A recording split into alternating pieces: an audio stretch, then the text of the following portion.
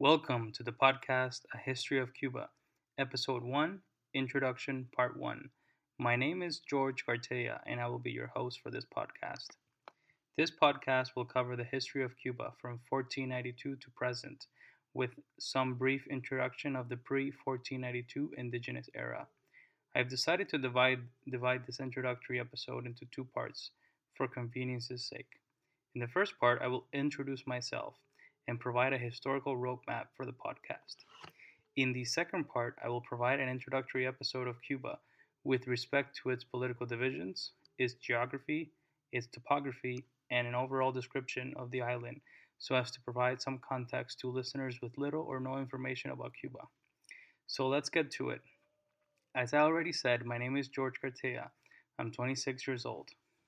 I'm originally from Havana, Cuba, and I lived there until the age of 9 when in 1999 I immigrated to Canada. I have lived in Canada ever since. I have an honors bachelor's of arts with a major in political science and minors in history and philosophy from the University of Toronto. I also recently graduated with a JD from Osgood Hall Law School at York University, also in Toronto.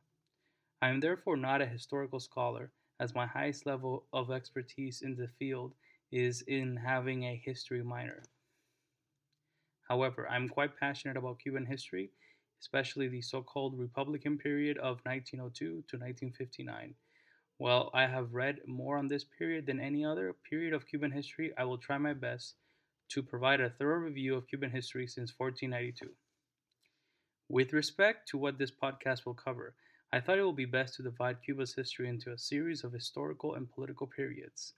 Now, this division is entirely arbitrary, and some listeners might question how I've decided to divide Cuba's history. But please keep in mind that at this stage, all I want to do is provide the listener with a roadmap so as to know where we are going in this podcast. As I do further research in later episodes, I myself would likely be tempted to change the division I'm putting forward.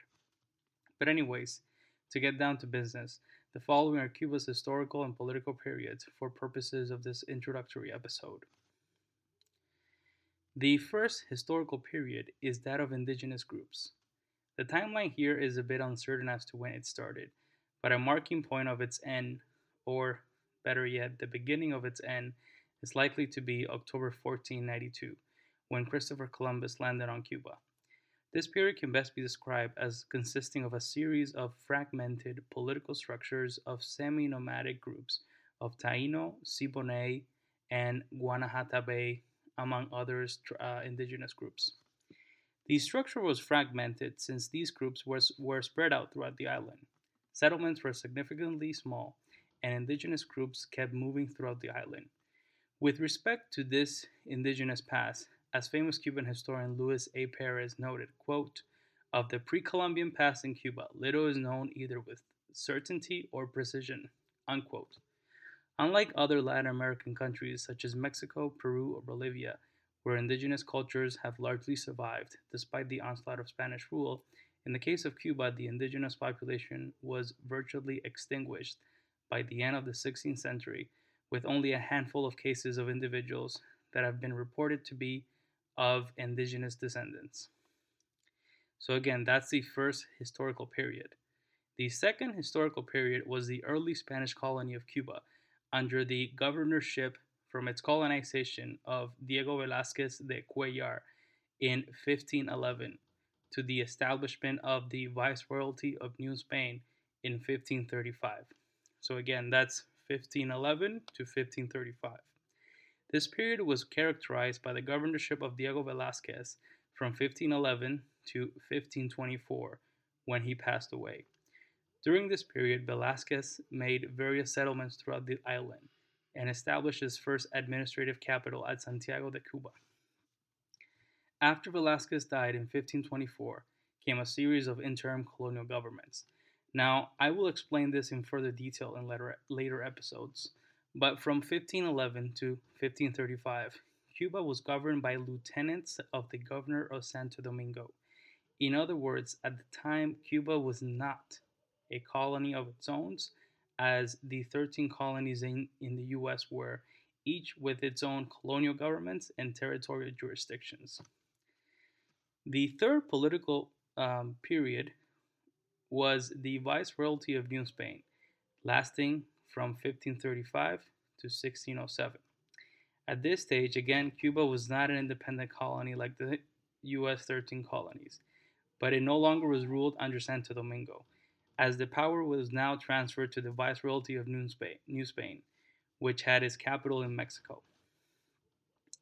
The fourth period was the Captaincy General of Cuba, lasting from 1607 to 1898, with the brief interlude of the British occupation of Havana and western Cuba from August 1762 until February 1763, when the Treaty of Paris returned western Cuba to Spain.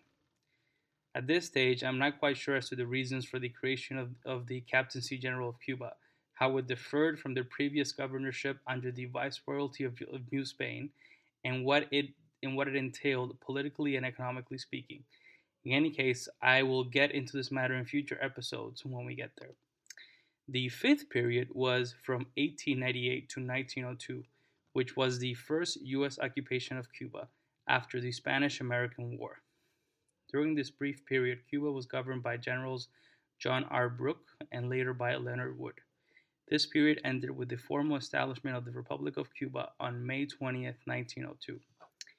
The sixth period of Cuban history for this podcast was from 1902 to 1958, with a brief interlude from 1904 to 1906, which was the second U.S. occupation of the island. This period is famous for being called the so-called Republican period, while others call this period the Neo-Colonial Republic. The seventh and last historical period of Cuban history is from 1959, or the establishment of the Cuban Revolution, until present. And with this, I will stop here and conclude the first introductory episode. And if anyone has any comments, concerns, questions, or issues they would like to raise, please email me at jorge_c1027@hotmail.com. Again, that's Jorge, Jorge, _C1027 at hotmail.com. See you soon.